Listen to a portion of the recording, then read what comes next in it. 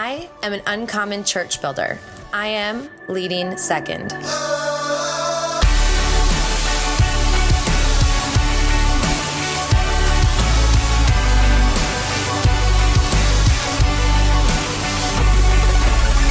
Hey everyone, I'm Brandon Stewart, and welcome back to the Leading Second podcast, where we're on a mission to raise up uncommon church builders and be the kind of leaders that our pastors would absolutely kill to have on the team. I'm sure by now, by the way, some of you could probably quote that with me at the beginning of every episode. So, hey, welcome back to one of our final episodes of season 1. In fact, today is our final interview for season 1. We kicked this off a few months ago every Thursday. And man, I pray that this has helped you.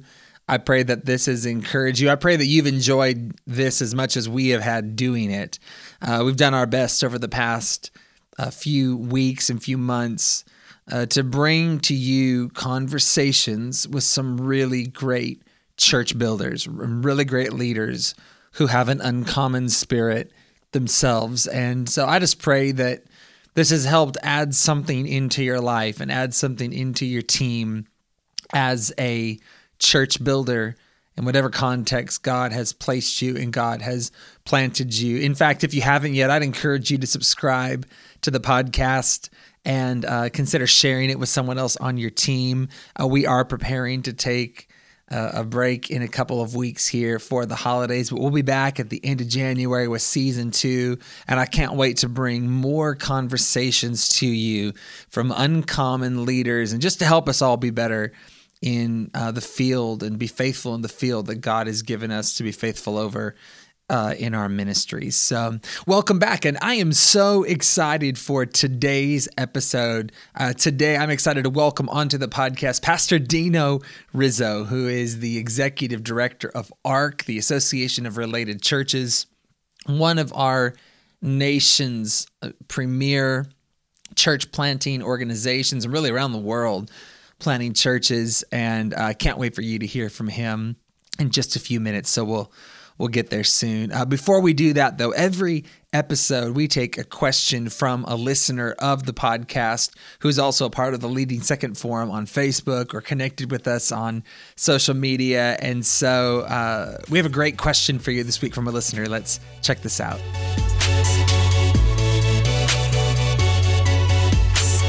Hi, Brandon. This is Tracy Keene. And along with my husband, Lonnie, we lead Kingdom Christian Center. As you know, I absolutely love the Leading Second experiment. My question is actually two-pronged.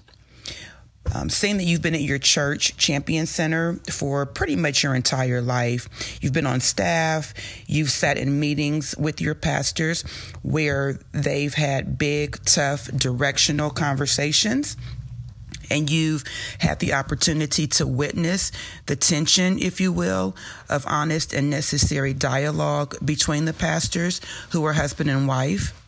How have you been able to process the tension that you witnessed and maintain respect for them? And then the second part of my question would be, what advice would you have for others who lead second that might help them to navigate similar backroom conversations well? Thank you, Brandon, for taking my questions, and I look forward to hearing your responses. Well, Pastor Tracy, thanks so much for your question today. I love you and Pastor Lonnie and your church. It's so special to us what God is doing there. So thanks for your question. Thanks for also, by the way, being probably Leading Second's #1 fan. So I give one of our final questions of the season to you today. Such a great question about navigating direct conversations with your pastors and navigating backroom conversations. This is the real talk of ministry. I have a couple thoughts for you. My first thought about direct conversations with your pastors, I would say this to you from my own context, is that my pastors are my spiritual parents. I consider myself a son of the house and a spiritual son of theirs, but that therefore means that they are going to be like a dad and a mom to me. And how many of you know that sometimes dad and mom have direct conversations? They do their best to have them privately, but sometimes dad and mom are direct. They're direct with each other. Sometimes they're direct with you. That's actually part of the function of a healthy house, is that people have the ability to be direct. If you're in direct conversations with your pastors or tense moments, I think I'd want to help you remember a couple things today. The first thing I would say is let's remember that our pastors are human, and therefore they will experience human emotions. We have a Savior. His name is Jesus, and he is perfect, and he's the only one that needs to be perfect. Our pastors don't need to be perfect for them to still be ethical leaders. And so they're going to experience human emotions, and they're going to have human reactions. And that doesn't disqualify them because they experience those moments. That would be to demand their perfection, which I kind of add up. They don't expect me to be perfect. So I should not therefore expect that of them in their ability to lead. So just realize they're going to be human. They're going to have those moments. Give them the grace that you would expect from them if you had a moment like that. I also think to myself that in meetings with my pastors, I'm in a place and have been entrusted with a role at their side. I am there to help translate and interpret for them, meaning my number one job walking out of the meeting is to go and effectively and integriously communicate what that meeting was about to other people. In other words, if a meeting gets tense or there's a human moment in a meeting, I don't run out to a staff member and say, "Oh my gosh, you'll never believe what I just heard." Or, "You'll never believe this or that." That's just not an accurate translation or interpretation of what happened. I go out and I communicate well on their behalf, and I guard them in those moments. I watch out for them, and I have their back. And I figure that that's the reason God put me close to them, was to protect them. I want to remind you too that there's a difference between conversations being confidential and conversations being unethical. That you can have conversations that are confidential and still be totally ethical in the process. But I think that comes with an accountability to, being willing to be accountable for everything that's said behind closed doors and in public. And so I just want to encourage you to know when a moment should be kept confidential and be willing to do that. And be a person, be a safe place that your pastors can talk to and trust. And you'll find that you'll be invited into moments where you can really make a difference in your church and in the lives of people if you can navigate those moments well. I think the last thing I would say to you regarding this topic is simply this. If I let my pastors be who they are, I'm going to get the best of who they are. If they have to constantly guard themselves around me and they have to constantly tiptoe around me, I'm not going to get the best of who they are. But if I let them be uniquely who God has called them to be, including imperfections, if I just let them be that, I'm going to get the very best of who they are. And I'm going to get to experience all of the good that comes along with that as well. And so I just give my pastors permission to be comfortable around me, and I've made a commitment with them. I will never violate trust. That if they confide in me and they bring me into moments that are more confidential, I do not break their trust, but I navigate those situations with maturity and hopefully represent them well outside of those moments. So a couple starter thoughts for you on a big topic. I hope that helps for you today, and I pray that it even helps add into the dynamic of your team, Pastor Tracy. If you have a question you'd like to hear us feature on the podcast, I'd encourage you to head to the Leading Second Forum on Facebook and submit your question there. We would love to feature your question on an upcoming episode. Well, for today, I am so excited and honored to welcome to the Leading Second podcast, Pastor Dino Rizzo, who is the executive director of ARC. Say what's up to everybody, Pastor Dino. Hey, what's going on? Thanks a lot, Brandon, for letting me be a part. Absolutely. Hey, I just have to say before we get started today, not only are we just a huge fan of ARC, but I just want to honor you. Thank you so much for what you do for local churches and for the kingdom. I just highly respect you and highly respect the work that you do and the work that you lead, and count it a pretty big honor to talk today. So just thank you so much. Well, you're kind. We feel the same way about you and Lindsay and of course, all the team there, and your pastor, Kevin and Sheila, being dear friends. And, thank God for good relationships and good friends and getting to do this with great people. So it's I appreciate that. Absolutely. And we love ARC. I will say from the beginning that, at Champion Center and at Team Church, we just consider ARC to be, one of the greatest things happening with church planting and one of the greatest investments a pastor can make, with their support toward church planting. And so, we're so thankful to be connected to you all. Before we get going, tell us a little bit about you and your family and your role with ARC. Yeah. Well, our family's in a good season. Our kids are getting older. Just had a daughter get married, so we've added one to the family. Young man by the name of Trey. He's an Alabama fan, which is giving us Louisiana people a headache, but we'll keep them around. And then awesome. I have a son who serves up at Hillsong for Pastor Carl at the church up there in Hillsong, New York. And then have a daughter who is a senior, so she'll be graduating. And my wife and I will be married 30 years in about 3 weeks. Come on, somebody. And so, it's a big month for us, my wife Delynn, and she's the best thing going for me, and having a blast helping guys plant churches or figure out things, and then I love what I get. I get to also serve at Church of the Highlands. So I get to serve with Pastor Chris Hodges and get to oversee outreach and be on that team, and still get to be in the engine room of the church. It's great as we plant campuses and hire people, and I really enjoy doing that. And then I still kind of enjoy the whole Serve Day, Servolution stuff, helping churches engage the poor is still a heartbeat of Delynn and I. So doing well. We're in a good season. I love it. And one thing I love to ask people when we talk on these conversations, I love to ask this question, so I'm curious as to what you would say.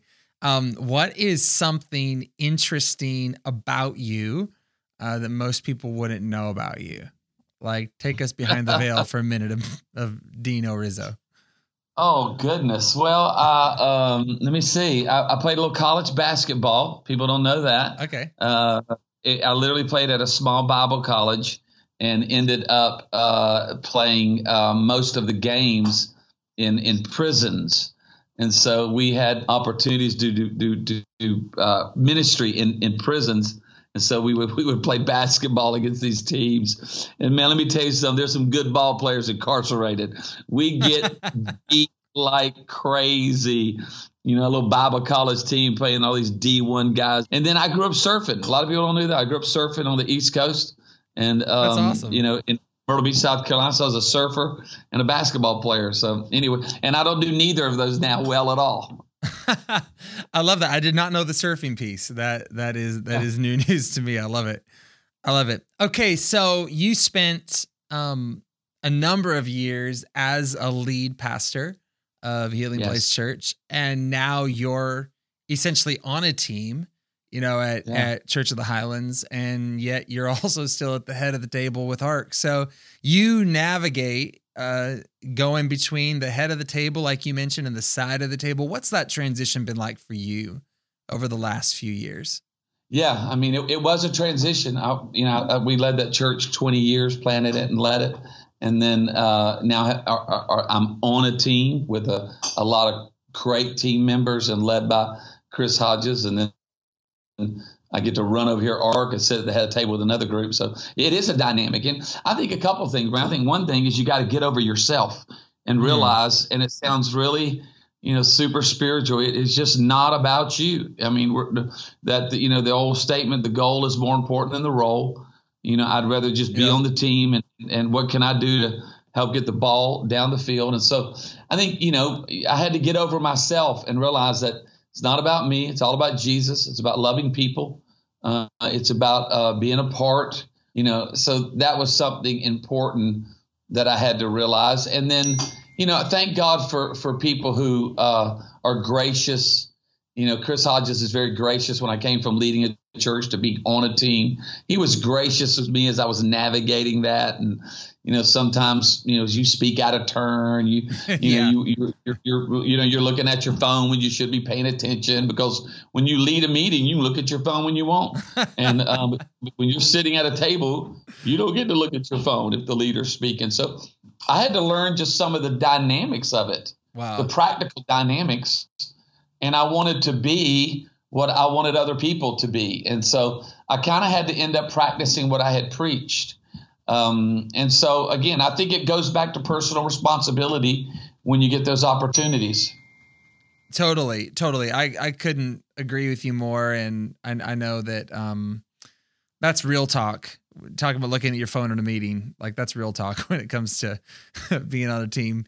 So tell us a little bit about why you started Servolution, why you wrote that number of years ago, and you now have a new book out, and I know you lead churches all over the nation in days to serve their city. Tell us a bit about that and where that came from you.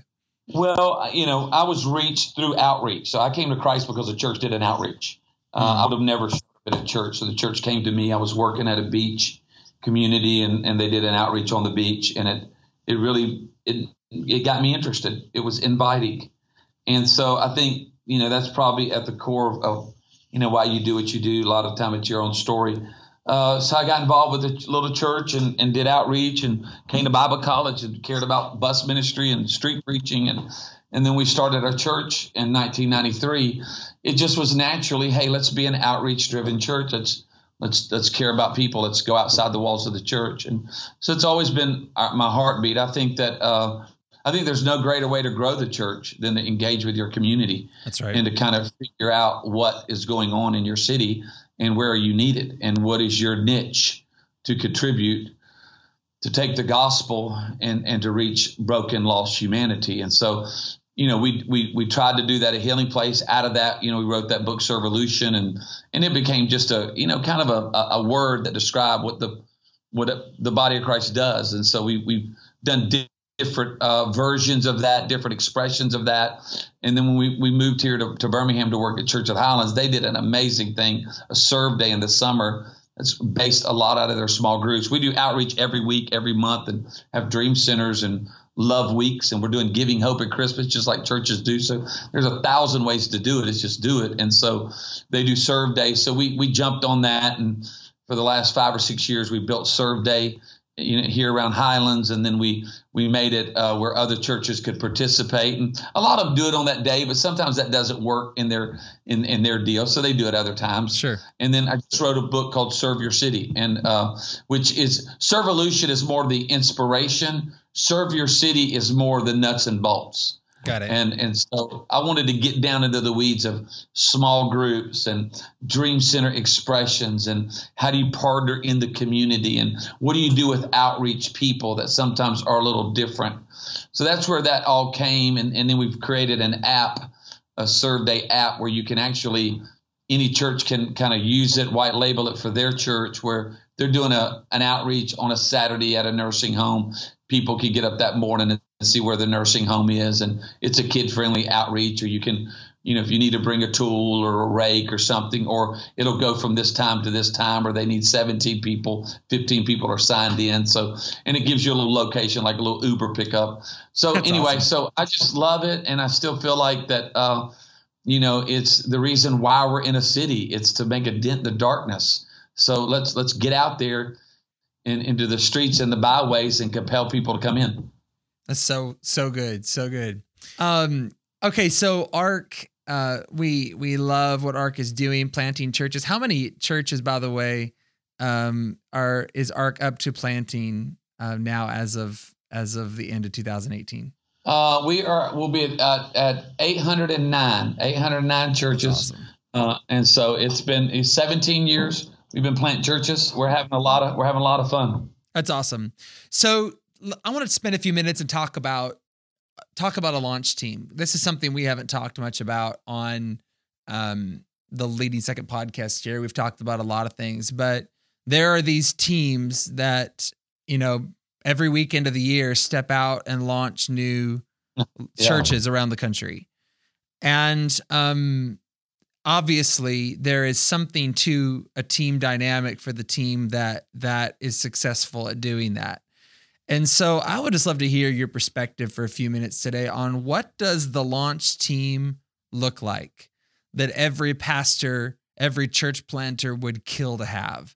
Like what is it about the launch team that really wins, that's really uncommon? That what does that team look like? Well, I think there's probably a couple different dynamics that shape it. One is a lot of guys are planning a church, so they're going into a city with people, that they don't know.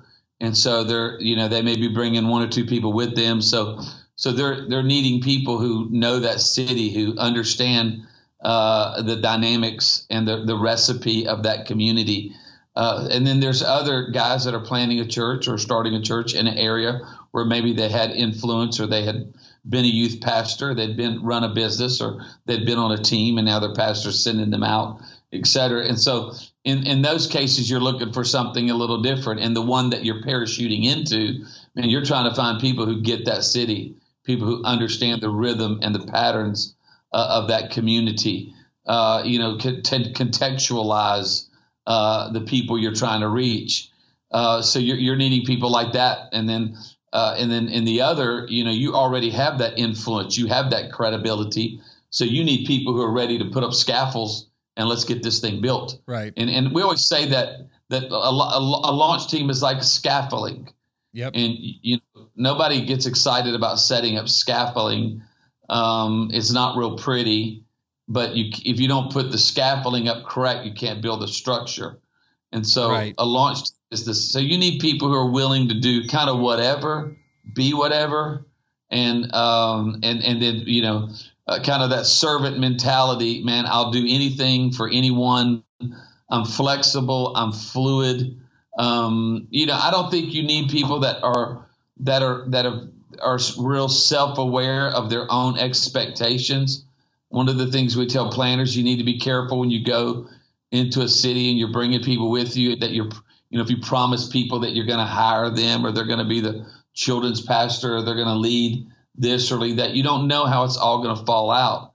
So you got to be careful. So you definitely don't need people on the team that have these massive expectations of what, they can get out of it. So that gets people in trouble. That's really well said. And I think it's really easy when you see something promising that you're going to be a part of. I think it's really easy to get into that mode and to bring expectation to the table. Man, if we just grow this little bit, I know I'll score a staff position. I have found, as I'm a volunteer staff member at my own church, so I serve weekly, hours and hours a week, unpaid. And I just think it's one of the greatest gifts you give to your pastors, being uncomplicated in that way, and just having a heart for the house first and letting the rest work itself out. Process. You're right. Take us back to your season as a lead pastor, because you led Healing Place Church for 20 years and grew that.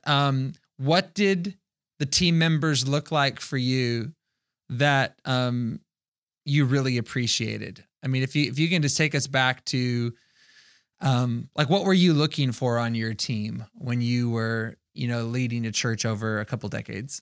Well, like every church, you have a unique thumbprint. There's different values, and you have a unique value set of values and vision. You have your own DNA culture and those kind of things. So you're looking for people who get that, who have that it factor for what you're doing. You don't want to be building Burger King when everybody else is saying, I want Taco Bell. Well, this is a Burger King. And I've always said that about church. Sometimes it's like, okay, Burger King is on the door and somebody comes in and demands Taco Bell. Well, I'm sorry, we love Taco Bell. Taco Bell is awesome, but we don't have that here. And so, you want people on a team that want to be at Burger King, that want to do this. And, we started our church, we had a cappella worship. We didn't have any band. And so, I mean, you needed to be able to understand we're in a beginning phase of a cappella worship. And our first musician was a saxophone player, which that's another whole dynamic, trying to get your worship on with a saxophone player. And so we had to have people who knew that, hey, we're not going to stay this way, but this is where we're at right now. So I need you to roll with us and not be so, man, this is terrible. This is negative. Man, this is not like the other church. Man, other people. Man, this is, you got to have people that value and appreciate where you're at, that value the small beginnings or can celebrate the big settings. But I always say, I always have a little thing, and it's not anything of mine. People use it, or other people came up with it. It's that whole thing of you're looking for someone who's fat, which, faithful. You can't. I mean, you can't do nothing without faithful people. Right. And it's not only faithful, it's the little. And then you want them to be available. You got people that are available. I mean, you got to, hey, I need you. Hey, we're gonna move a single mom this Saturday for an outreach. Hey, this Sunday, man, we're gonna need to break down the chairs so that we can do a deal tonight, or we're gonna need to load something. And then the other thing would be teachable. I wanted a team that was teachable, pliable, that we could kind of mold together. We could morph together as we broke from 200 to 300, as we added maybe a volunteer staff person. I wanted a team that could morph and could embrace and could, kind of shape shift to where we're at and what we're doing. So those are, that's my best kind of advice in a raw form. That's really good. And I think that a lot of people want to be a part of kind of the next big thing. They want to be a part of something that's growing and something that's moving forward. I think what everybody underestimates is that in a large growing environment, that means there's also a heavy load you carry. I mean, it's you sometimes the very thing you pray for, I want to be a part of a winning team. Well, that means you're going to have to be in the gym a whole lot more when you're on a championship team. I mean, the load gets really heavy in those environments. And what have you seen over the years for staff members that go the distance, in growing, healthy, thriving environments? What are some things you've seen staff members do to take care of themselves, to grow themselves, that have allowed them, to grow with the church as the church grew, in a sense, and go the distance with their pastor? Well, I mean, you said it. I mean, they've got to grow themselves. I mean, there's nothing greater than you got to grow yourself. You got to be a self-feeder. You got to have your own relationship with Jesus. I used to tell our staff, and I still tell our staff here at ARC, the best thing you can do for ARC and the best thing you do for me is to have a prayer life.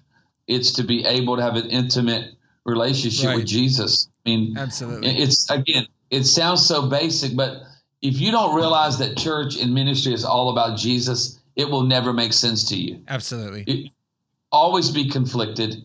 You'll always be offended. You'll never be satisfied. You will complain. You will gripe. You will see things. You'll get paranoid. You'll notice things that shouldn't be noticed. And then there are things you should be noticing that you're not noticing. And at the end of the day, you want people who really have this love for Jesus, and then, that you have some chemistry with, there's some flow with. I always look for some people that, there's a chemistry to the team. And sometimes that takes a while to develop because we're all different and we all have, our own agendas, and a team is, you have to go through a maze as a team before you get to the good stuff. And that takes a little while. There is a span of care within the team. We care for each other. We are willing to care. We're willing to put others ahead of ourselves. And, it's a Jesus. I mean, we call it Jesus style leadership.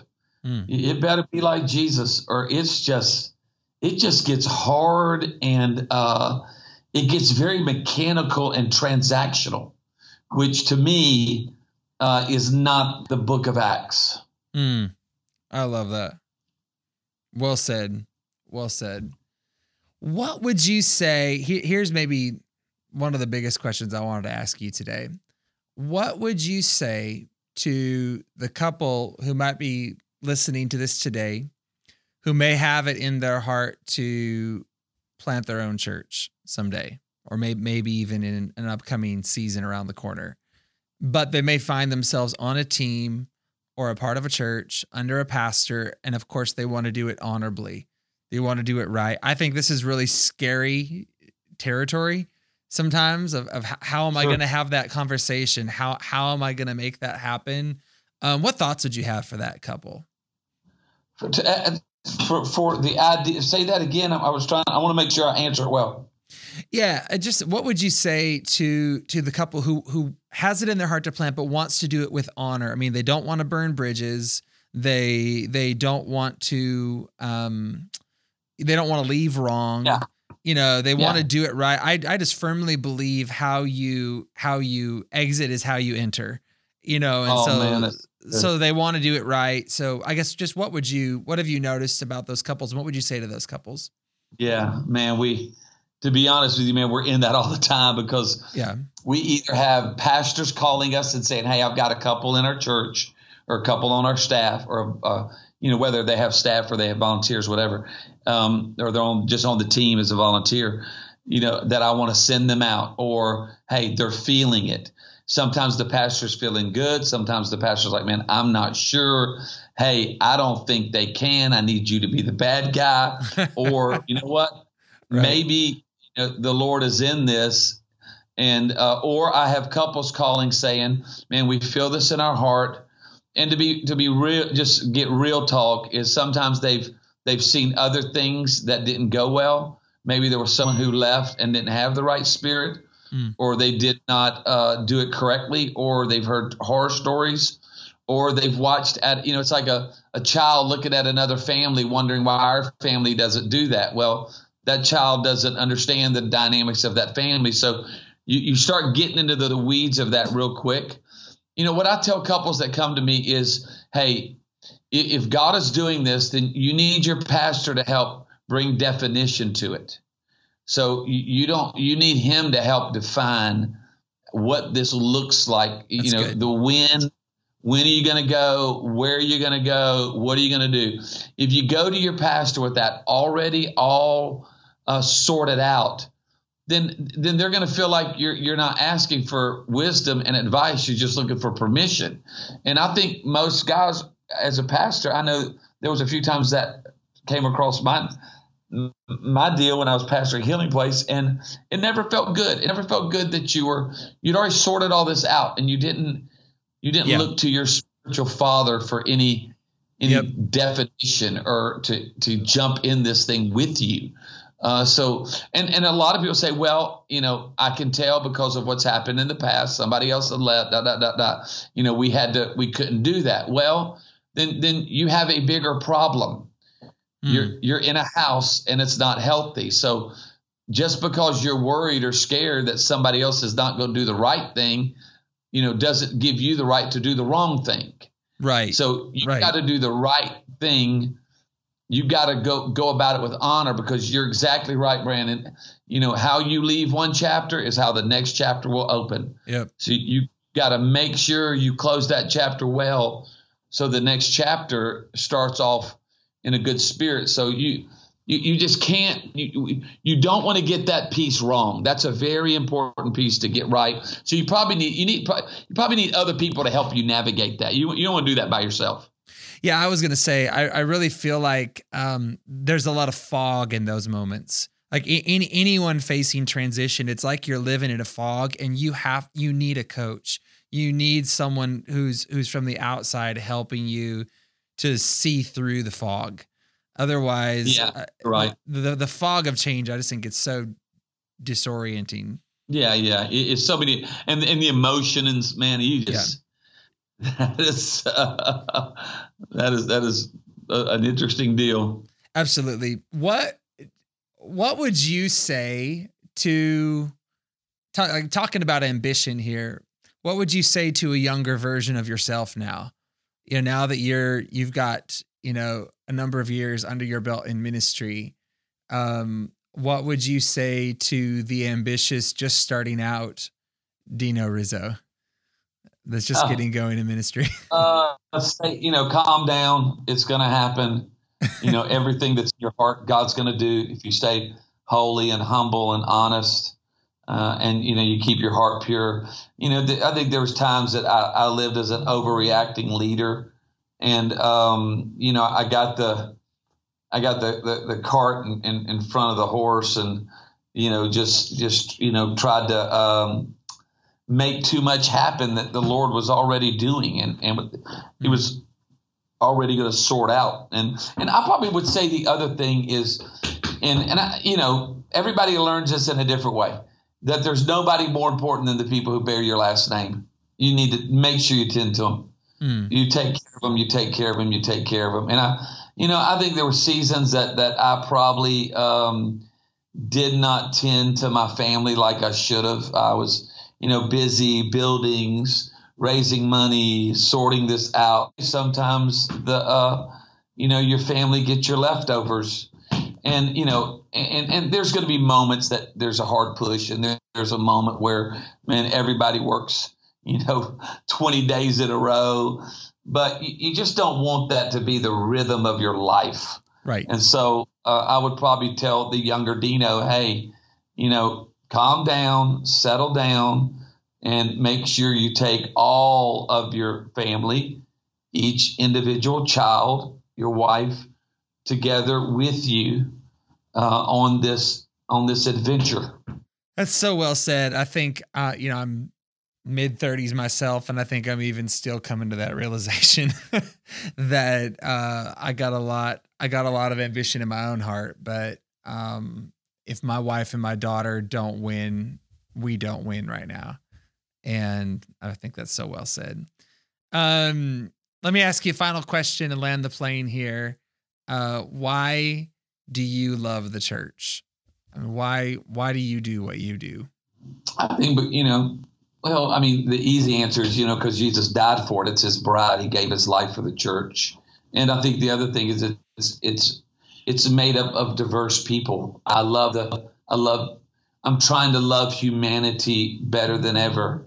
Just the value of people, the value of the diversity of humanity, in their struggle, in their pain, in the ups and the downs. Man, God did an amazing thing when He decided to, invite humans to be in this place and to be along for the journey. He didn't have to, but He made man and woman in His image, and now we get to serve them, we get to love them, we get to introduce the gospel to people who matter to God. So I think that's why I love the church. I think that I've seen the good, the bad, and the ugly of the church, and I've seen the church in its bad moments and the church in its good moments. But at the end of the day, man, the church is just, it is the hands and feet of Jesus every day around the world, in areas where the church is persecuted, where the church is small, the church is growing, the church is struggling. But man, it just reaches people. So I think that would be my answer. That's so good. Well, Pastor Dino, thank you so much for jumping on here with us today. Thanks for your time. And again, thank you for all you do for churches. I know there's a lot of couples, a lot of men and women out there that are so grateful for your leadership in helping them bring their dream to life. So thanks for all you do. Thank you, Brandon. If this podcast has resonated with you, we would love to hear from you. I want to encourage you to subscribe if you haven't yet, to leave a rating, a comment, and even consider sharing the podcast with your team or with someone that you haven't shared it with before. Help us get the word out. We just consider it an honor to be in your world every single week. And I hope you enjoyed today's conversation with Pastor Dino. We're going to be back next week for our final episode, and Ask Us Anything live question and answer episode to end season 1. It's going to be a great episode. I hope you'll plan to join us for that. Hey, Leading Second, we love you. It's an honor to be in your world. It's an honor to have a voice into your life, into your ministry life. So know we're praying for you today. We're cheering you on. Until next time, let's run strong for the kingdom and lead in an uncommon way together.